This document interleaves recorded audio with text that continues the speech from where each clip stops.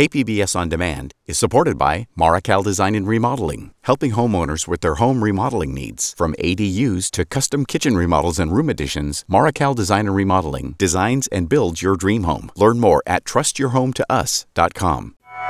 A vaccine shipment is on the way. When will Petco Park Superstation reopen? But we did hear that it is on track to arrive today. So that would mean that UC San Diego is planning to open up that site tomorrow. I'm Jade Hindman with Maureen Kavanaugh. This is KPBS Midday Edition.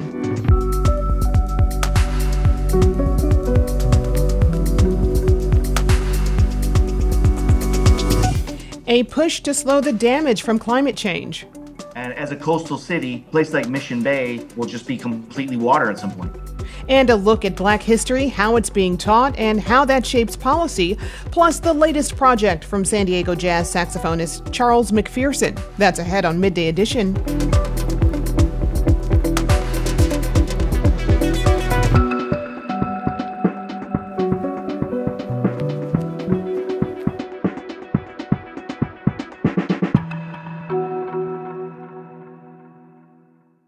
KPBS On Demand is supported by UC San Diego, offering the online Master of Data Science program, a blend of computer science, statistics, and domain expertise. Learn more about University of California San Diego's online Master of Data Science program at omds.ucsd.edu.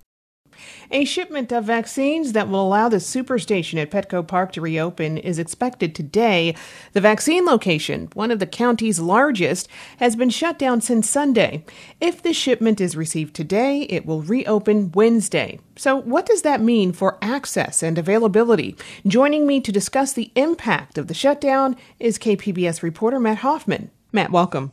Hey, Jade. So first, remind us what caused the Petco site to shut down. Yeah, last Friday, the county let everyone know that they had missed a large shipment of Moderna vaccines, and that had an effect on county-wide operations, basically. They said that they would have to shut down operations at that UC San Diego site, which is the busiest in the county by far. I mean, doing 5,000 vaccinations daily, sometimes well over. So they were closed Sunday, Monday, and today. And we heard yesterday from UC San Diego Health that that shipment is on track and that they will reopen on Wednesday.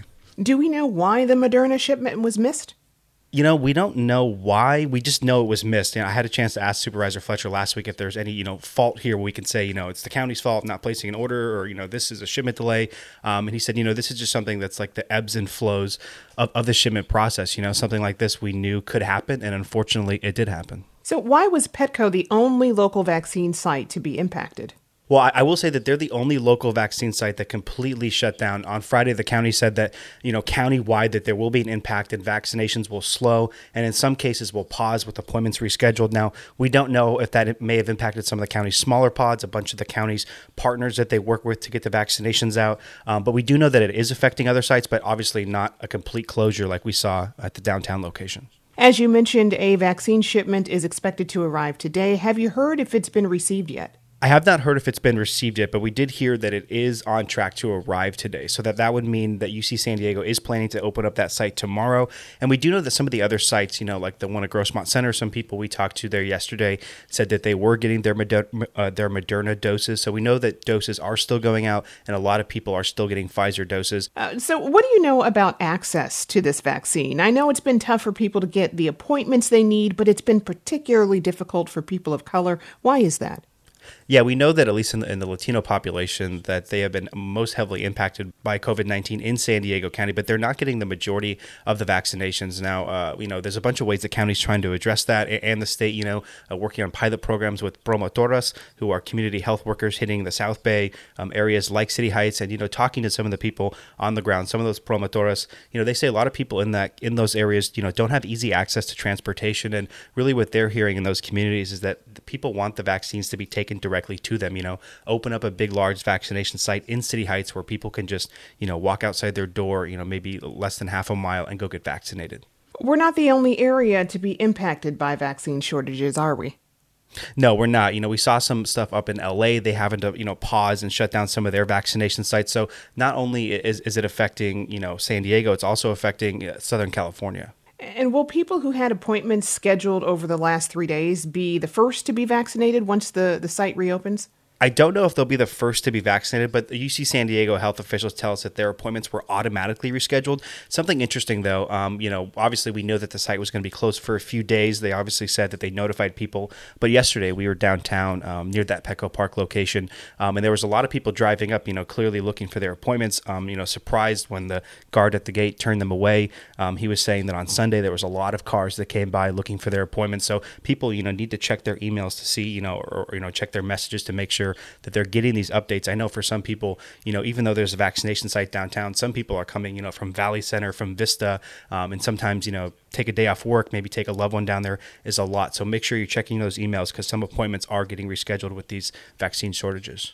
And for those who haven't been vaccinated yet or scheduled appointments, what's the best way to do that right now? Yeah, so the best way is to go to the county's website because there's a couple competing portals, so to speak. UC San Diego, the Petco Park Superstation, they use MyChart. Now, a lot of the stations are on the state's platform called MyTurn.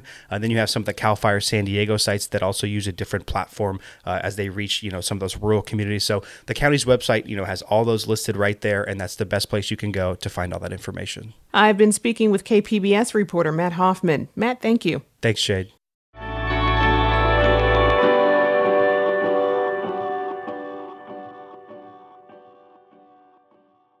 While the vaccine shortages are delaying some from being vaccinated, others, including some pregnant or breastfeeding women, are uneasy about getting the vaccine at all.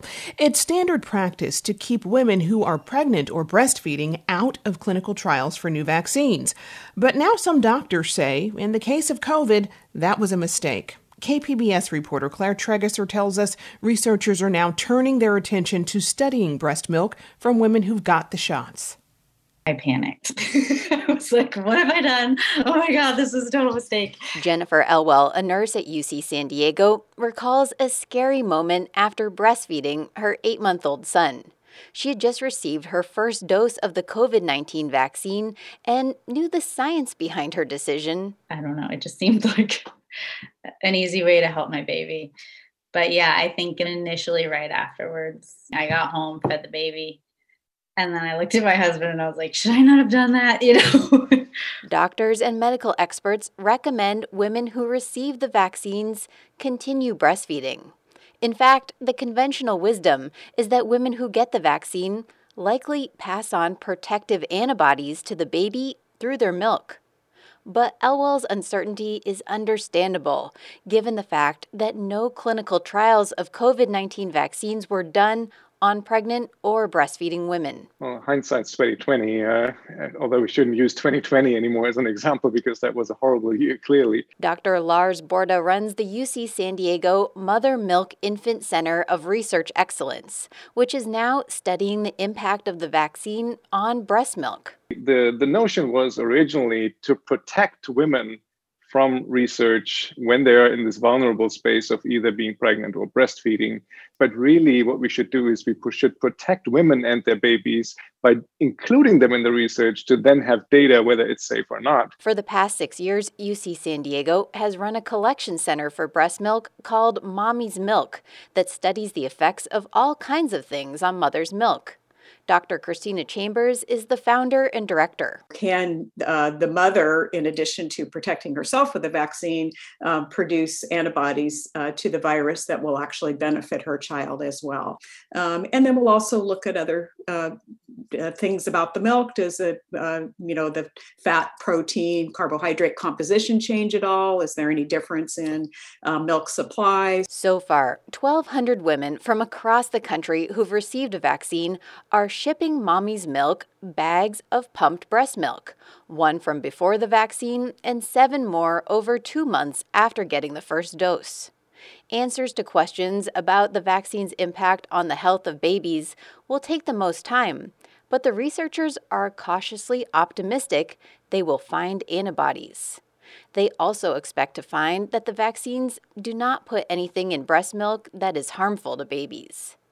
All of these theories are compelling to Dr. Christina Pade, an ER doctor at Rady Children's Hospital and mother of a 6-month-old. She took the vaccine, continues to breastfeed, and is one of the study's participants. As any breastfeeding mother knows, it can feel painful to give up any pumped milk, but Page says it was worth it in this case. They really are only asking for 1 to 2 ounces with each sample. So I think, it ended up being like 15 to 20 ounces, which in the end is not, not even a day's worth of feed. And so I felt like it was, worth it for science. That science is what other moms like Carly Keats are waiting for. She is breastfeeding her son and is generally very pro-vaccine, but says it's hard to make a decision without data. There really isn't actual data yet saying that it doesn't, pass through. And if it does, maybe that's a good thing, maybe it's a bad thing, but there really isn't anything statistically or data-driven that's telling me, yes, it's 100% going to be good for you and for your baby. Keats may have an answer by the time it's her turn for a vaccine, as results from the first 500 women from the UC San Diego study are expected in a few months. Claire Tregesser, KPBS News.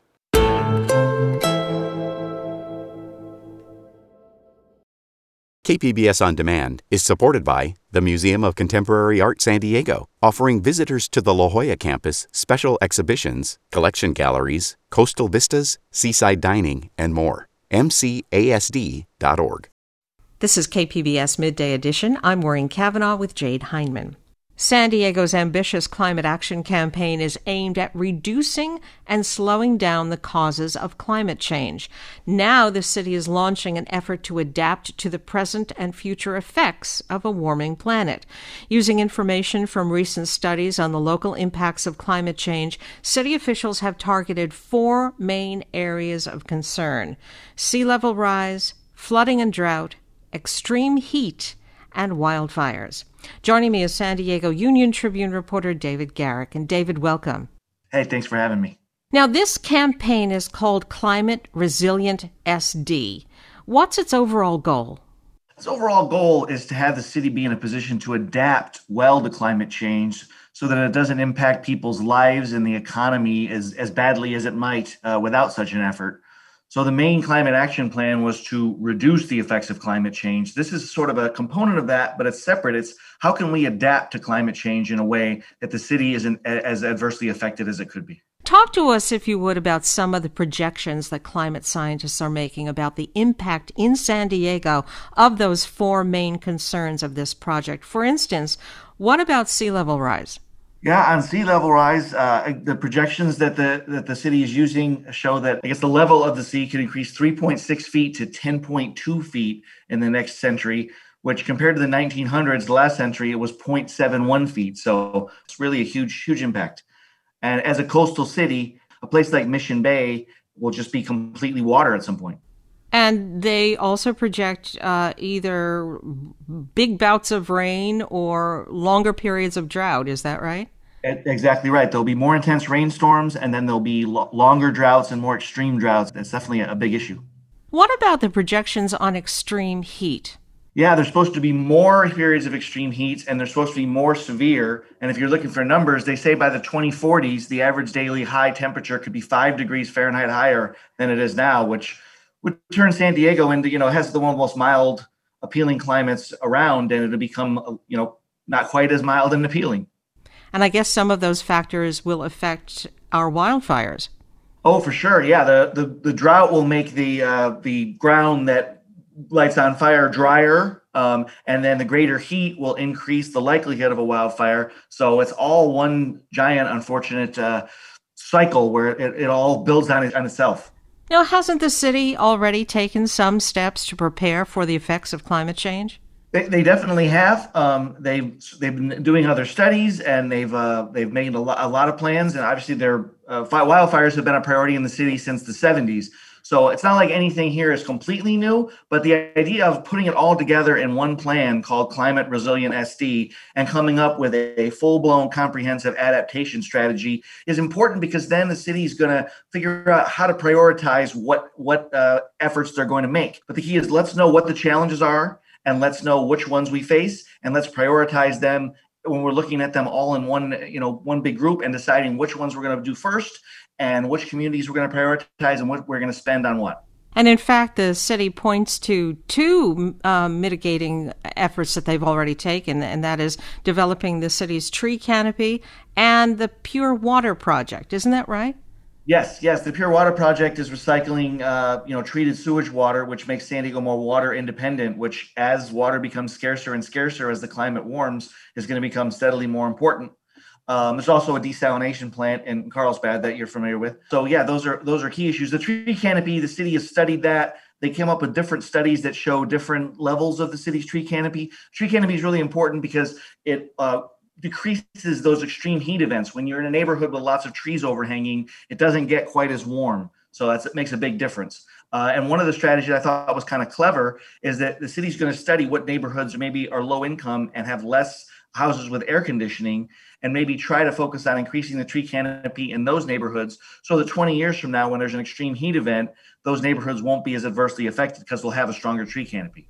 And that's part of the equity factor that's being taken into consideration as San Diego moves forward on this climate resilient SD thing, right? Oh, it's great timing because equity has become a much bigger priority at City Hall, and since the protest last fall, and they have a new office on race and equity that Councilwoman Monica Montgomery Stepp is leading, and it dovetails well with this because different neighborhoods are going to be affected differently by climate change, and the different neighborhoods don't have the resources to adapt well to climate change. You're in a wealthy home and you have a lot of money, you put in air conditioning if it gets too hot. Some neighborhoods, the folks don't make enough money to really put in an air conditioning system or put in a pool, and they don't have the easy access to get to the beach. So it does impact people differently. The equity element will take that into account. In an unrelated effort toward equity among San Diego neighborhoods, didn't the City Council just announce an effort to pave dirt roads in low-income neighborhoods? That is correct. Yeah, they found that there's about 60 miles of dirt roads and alleys that are mostly South State Route 94. Not all, but mostly, certainly council districts 4 and 8. And the city had a law for liability reasons saying that they couldn't be held responsible for those dirt roads. A lot of them date back to the farming era. And basically what the city council voted on last week was to say, no, we can be responsible for those. We do have the power to fix them. And we're going to put them in our big pile of capital improvement projects we consider every year, like new libraries and new fire stations and paving roads all over. Whereas in the past, they were separated and they weren't part of that because the city wasn't allowed to deal with them. Does the Climate Resilient SD program, with adaptation to climate change as its goal, signal that the city is less optimistic about its climate action plan being able to mitigate the effects of climate change? It's an interesting perspective. I don't think they would say that. I think what they would say was that we are hopeful that our plan is going to make a difference, but we understand that, this climate change has been a problem that's been brewing since the Industrial Revolution began and since carbon emissions and greenhouse gas emissions began. And the idea that the city's climate action plan is going to solve it 100% would be overly optimistic. Let's prepare and try to, mitigate the impacts. The public is being asked to get involved in the climate resilient effort to create adaptation strategies. How can they get involved?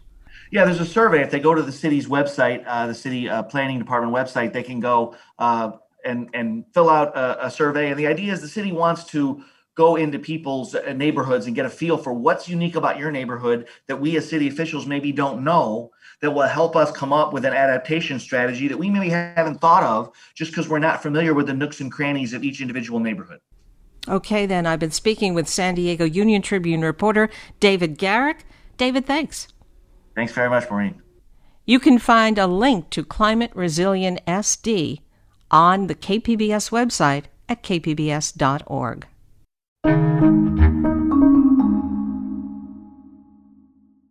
As we celebrate Black History Month, it's time to do a check on how far this country has come in understanding its past and how well schools are teaching it, especially here in California.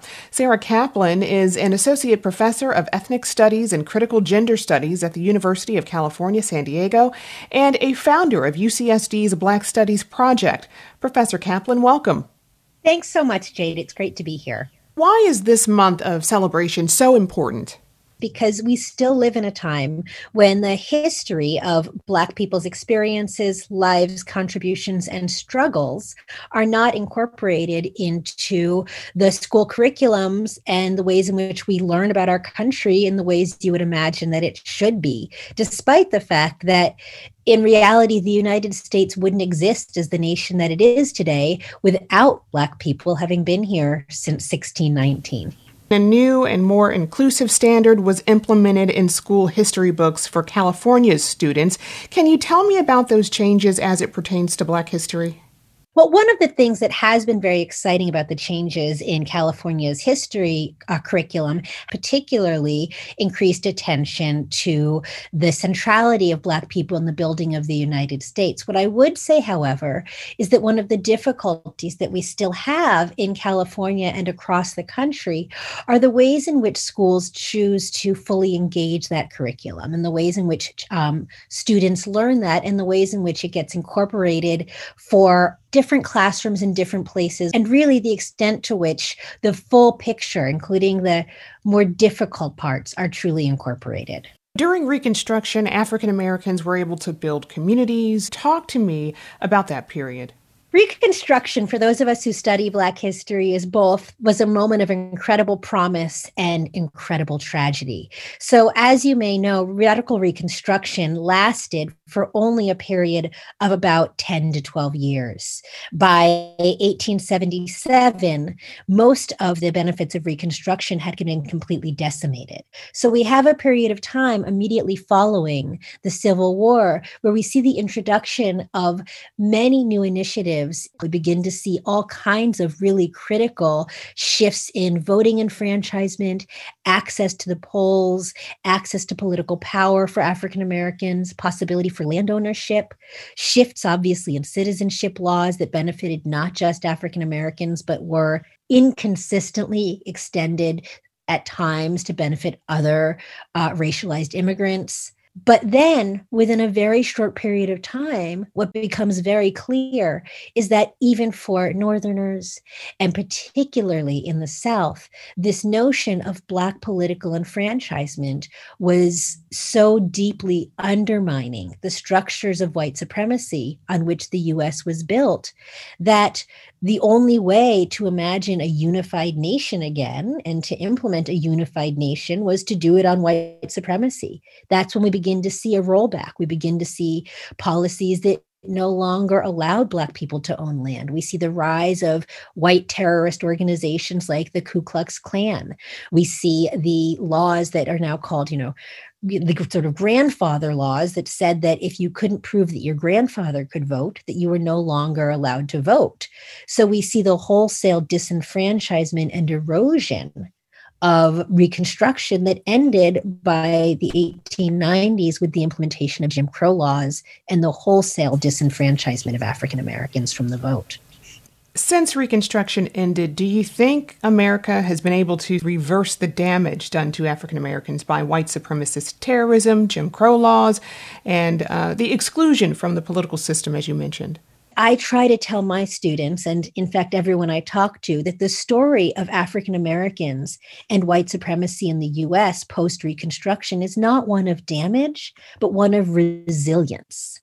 That despite every structure being created against African American opportunity, well-being, health, or long life, we have still seen an incredibly resilient community. But do I believe that to this day, if we look at everything from lifespan to wealth, to projected income, to rates of death at the hands of both the police and extralegal forces, have we seen that the structures that deeply undermine Black opportunity and possibility still remain deeply slated against them? Absolutely. That, it's not just that there's a sort of historic damage to be undone. It's much more that we continue to structure things in ways that make life much harder for African Americans and to not really take fully into account the ways that those happen. So how does our understanding of Black history then shape the present, especially when it comes to policy? Such a great question. So, I'm going to just use one very concrete example. One of the most fascinating things that I teach as somebody who studies Black women's history is I take something like with my students, like say the notion of the Black welfare queen. which we know emerged as a kind of trope under Reagan, this idea that there were tons of Black women with tons of children who were taking advantage of welfare checks and having kids just to get more money. And it became this fantasy, this racist fantasy that became so accepted as common sense that no matter how many statistics you gave people, no matter what you say, people continue to believe that somehow the real problem with our social system is welfare that goes to Black women. And I always go back and trace it to the origins of welfare. When welfare first began, aid for women with children began in the beginning of the 20th century, it was actually created in a way that excluded Black women from it. It was only for white women who were widows with children. And the notion was that if Black women received welfare, then they would no longer go to work. And they were needed to work in sharecropping. They were needed to work as tenant farmers. They were needed to work as domestics. And so, in fact, they were classified as necessary workers and excluded from the benefits of welfare. So I point out to my students that, in fact, this idea that Black women are taking advantage of welfare actually goes back to the idea that Black women never deserved help in the first place as we understood it. And now I tell my students, when we think about which workers are getting early access to the COVID vaccine, we see doctors, we see nursing home workers, we see other people who are seen as essential workers. But those people who are working in our grocery stores, who are doing low wage, high risk frontline labor that tend to predominantly be Black and brown poor people, they are not being prioritized. No one is, looking up at 7 p.m. and clapping for them every night. And yet they are risking their lives every day so that we can have the things that we need to function. And I argue that it's a continuation that goes all the way back to slavery, of the idea that Black people's lives are expendable as long as they perform the labor that we need from them.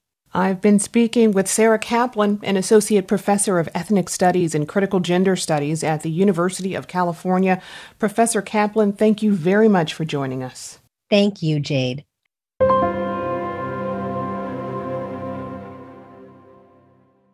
California's criminal justice reform movement is facing a backlash, and the conflict is playing out in the Los Angeles District Attorney's Office. Newly elected DA George Gascon says he will appeal a judge's ruling stopping him from banning the use of sentence enhancements. Those enhancements can add years to a criminal conviction because of certain aspects of the crime or because of previous felonies. It was Gascon's own prosecutors who sued to stop his reform. And district attorneys across the state, including San Diego's Summer Stephan, are speaking out against Gascon's sweeping reforms. Joining me is Anita Chabrier, reporter for the Los Angeles Times. Anita, welcome. Thanks for having me on. Why did the judge rule against Gascon? Doesn't he have prosecutorial discretion on asking for sentence enhancements? Well, he does, and prosecutors carry a great deal of power. What this decision is referring to is cases that have already been filed in Los Angeles courts and the ability to go back and change how those were filed. So this is actually a more limited ruling than it appears on the surface. Gascon's order not to seek sentencing enhancements is what got San Diego DA Summer Stephan to reclaim jurisdiction in one case involving an alleged crime spree. Can you tell us about that? Well, she is not alone. There's also a case up in Northern California where the DA felt that Gascon was not going to be appropriately punitive in his recommendations for how the charges went. And so in the case in San Diego, she simply decided to take back jurisdiction of that case to ensure that it was prosecuted in the way that she felt comfortable with. And it's interesting, you are seeing DAs for the first time that I've ever heard of in California, having that conversation amongst themselves and amongst law enforcement about which jurisdiction, when there is an option, they want to file in. What other reforms besides sentencing enhancements has Gascon introduced? Well, he, does not believe in the death penalty and is not pursuing that in cases. He's not charging juveniles as adults, which is, again, something we've seen in other progressive offices across the state. He has indicated that he's not going to have bail in almost all cases at all. And what does Gascon say these reforms will accomplish? This is a large conversation about criminal justice across the country. And what we've seen over decades is mass incarceration of Black and Brown people, that our prisons are filled with Black and Brown people who have been treated more harshly by the system. Really, you don't have a lot of DAs from either side of this arguing that we have a problem with mass incarceration. It's how to fix that. And Gascon believes, as do many prosecutors in his camp across the country, that ultimately the fix is with prosecutors, that they have the power to simply stop putting Black and brown people in jail. And so his reforms are really looking at it through that lens of racial equity that has led to mass incarceration. When it comes to something like ending cash bail, California voters just rejected that in a ballot measure last November. Does Gascon have the power to order a reform like that? Well, I mean, I think we'll see a lot of dissent around it again, but technically, yes, it's up to the prosecutor to decide whether to ask for bail or not. But there is a general sentiment in California that we do need to not keep people in jail waiting for trial for months and months on small charges. So that's one of the reforms where Gascon probably will have a little bit more support than other places, just because it is more widely accepted that we do have a problem with bail. Why are some of Gascon's own prosecutors working against these reforms? Well, I think that depends on who you ask. So, the official line is that these reforms go too far. They're an overreach of power where he's making law instead of enforcing law, and really overstepping his bounds and ignoring victims' rights is what you'll hear a lot. If you ask the other side of this, he's doing exactly what he was elected to do, and he's doing it quickly and in an important way. So one tact that you will hear is that his prosecutors are simply standing up for the law and standing up for victims' rights. But there is also a sense that he came into an office that already was uncertain about him, didn't know a lot of what he was going to do, and came down with a very heavy-handed approach. He just said, this is what we're doing starting immediately. And there is a feeling that perhaps, he could have moved slower or brought more people on board with his thinking before making those. So I think it's probably a little bit of both. And you'll see this continue to go on. I don't think there's an easy resolution. As you said, the San Diego DA, Summer Stephan, is just one of many district attorneys who oppose many of Gascon's reforms. Is that kind of friction between jurisdictions unusual? The friction itself is not unusual. The public nature of it is shocking. I cannot remember a time when I have heard a elected official, DAs are elected, go after another elected official in a different jurisdiction. So to have this fight break out between California's DAs in public is pretty shocking. I've been speaking with reporter Anita Chabrier with the Los Angeles Times. Anita, thank you so much. Thank you for having me.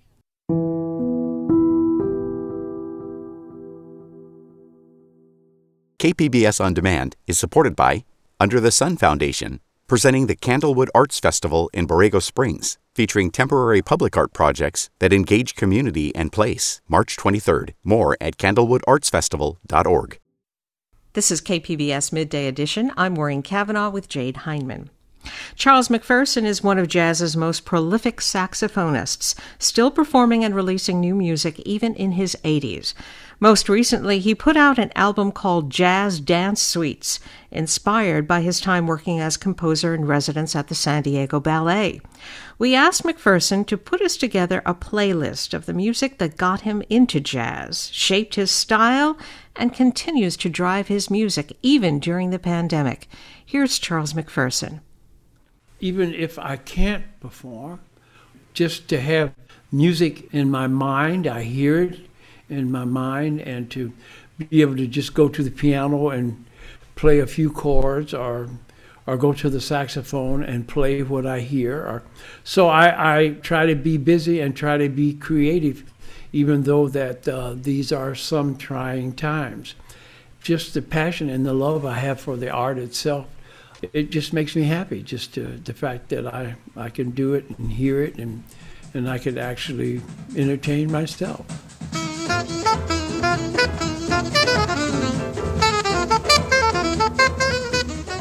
One of my inspirations is Charlie Parker. And one of the first compositions or song that I heard that Charlie Parker played was a song called Tico Tico.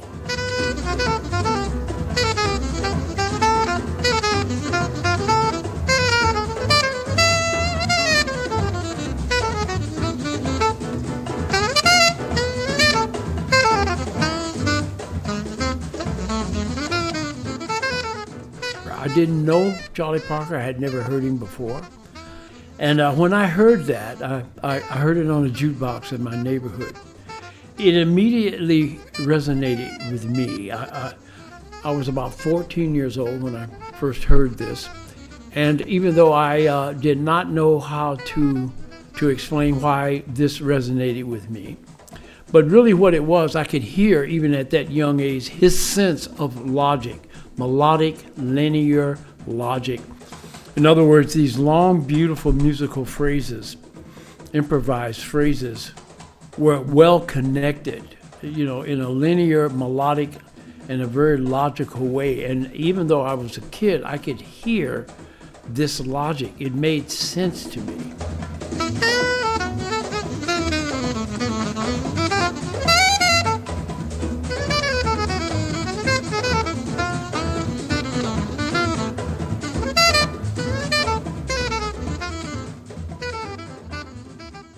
There's an album by Billie Holiday that impressed me a lot.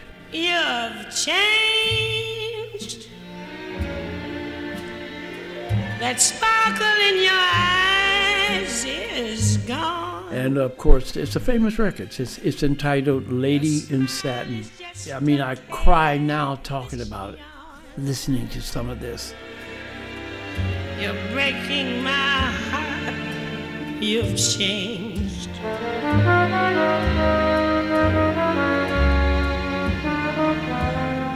You've changed.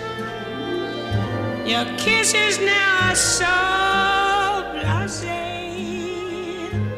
I learned so much from Billie Holiday in particular, not just this record, but Billie Holiday in particular, because besides having this really nice, pleasant voice, there is this high-level degree of honesty in how she sings and how she interprets. There's no egoic sense of trying to impress people. She opens her mouth, she sings the song, and there's no affectation. There's no trying to prove anything. There's nothing narcissistic about it. It's just pure emotional honesty and a very deep understanding of the words that she's singing. You're not the angel I once knew. No need to tell me that we're through. It's all over now. You've changed.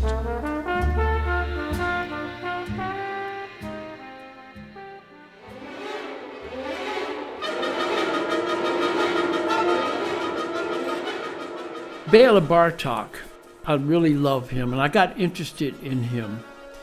It's funny the way it came about. I moved into this apartment, and the preceding people had left a bunch of classical records that they didn't take with them. And they were in good shape. They were LPs. And one of them was a symphony called The Miraculous Mandarin Suite by Bela Bartok.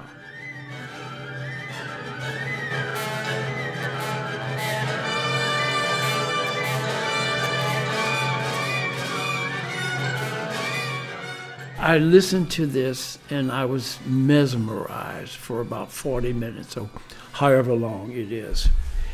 And I fell in love with him right then.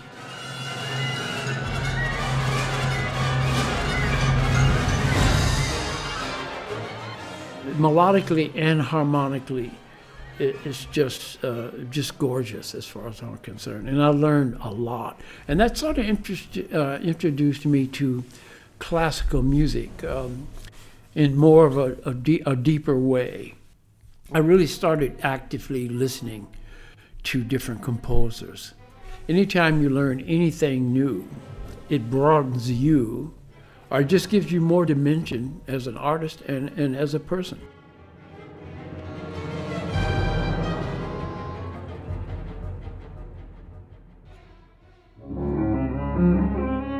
The thing about Charles Mingus's writing, his ballad writing is just beautiful. I mean, there are many tunes, ballads that Mingus wrote that I love. Portrait is one of them. I've seen all kinds of pictures, most of the beauties of the world.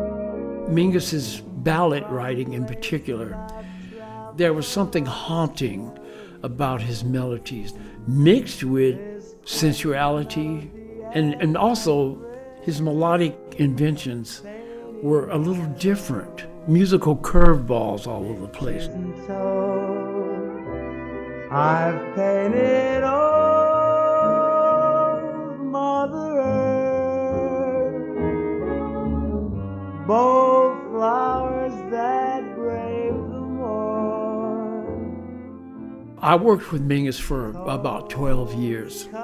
I was about 20 years old when I first joined his band. Mingus was in his early 40s, I think.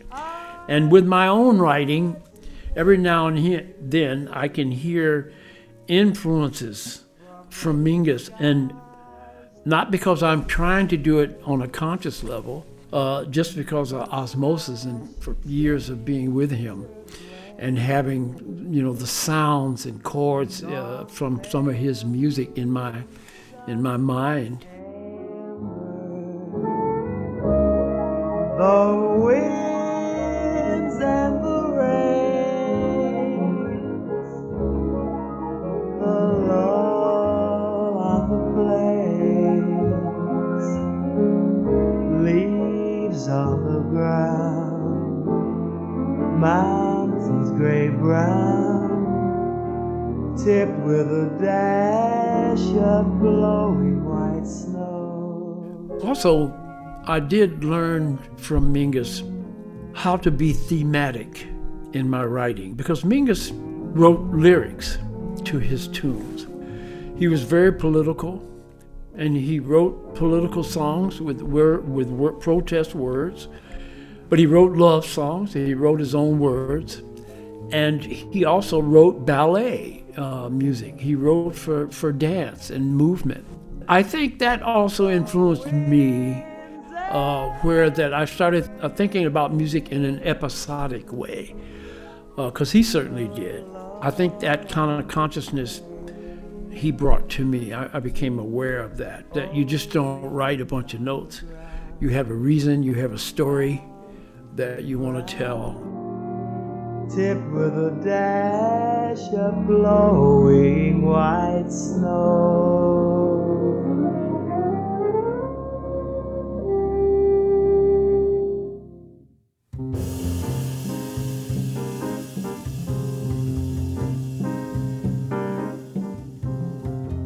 But what I learned from Mingus, Bartók, and all the just different variety of music and styles that I've listened to through the years, all of that has impacted how I think about music, and certainly led to me thinking episodically about music and not just writing notes for instruments to play, but also for people to dance.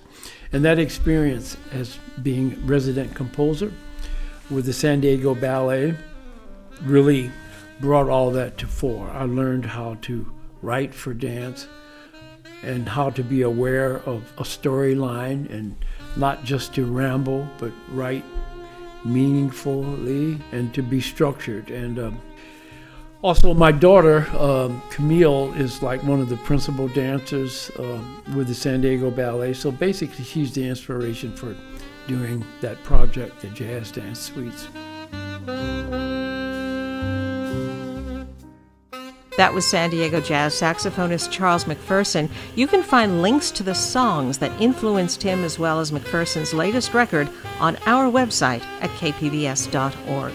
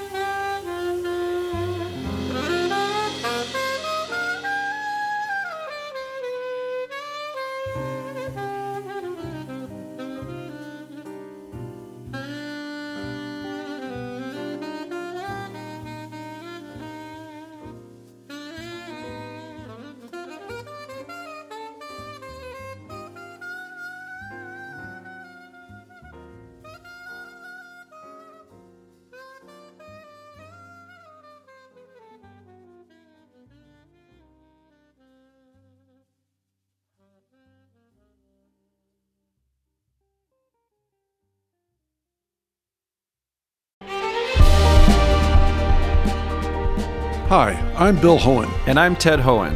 Over the past 50 years, our family has brought many world-class dealerships to Carlsbad, including Mercedes-Benz, Porsche, Audi, Honda, Acura, Jaguar, and Land Rover.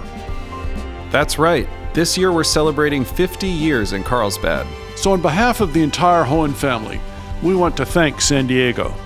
Throughout the years, we've taken tremendous pride in meeting and even exceeding our customers' automotive needs. We value the relationships with our clients and look forward to serving you for years to come. We invite you to visit one of the Hohen Carlsbad dealerships or hohenmotors.com.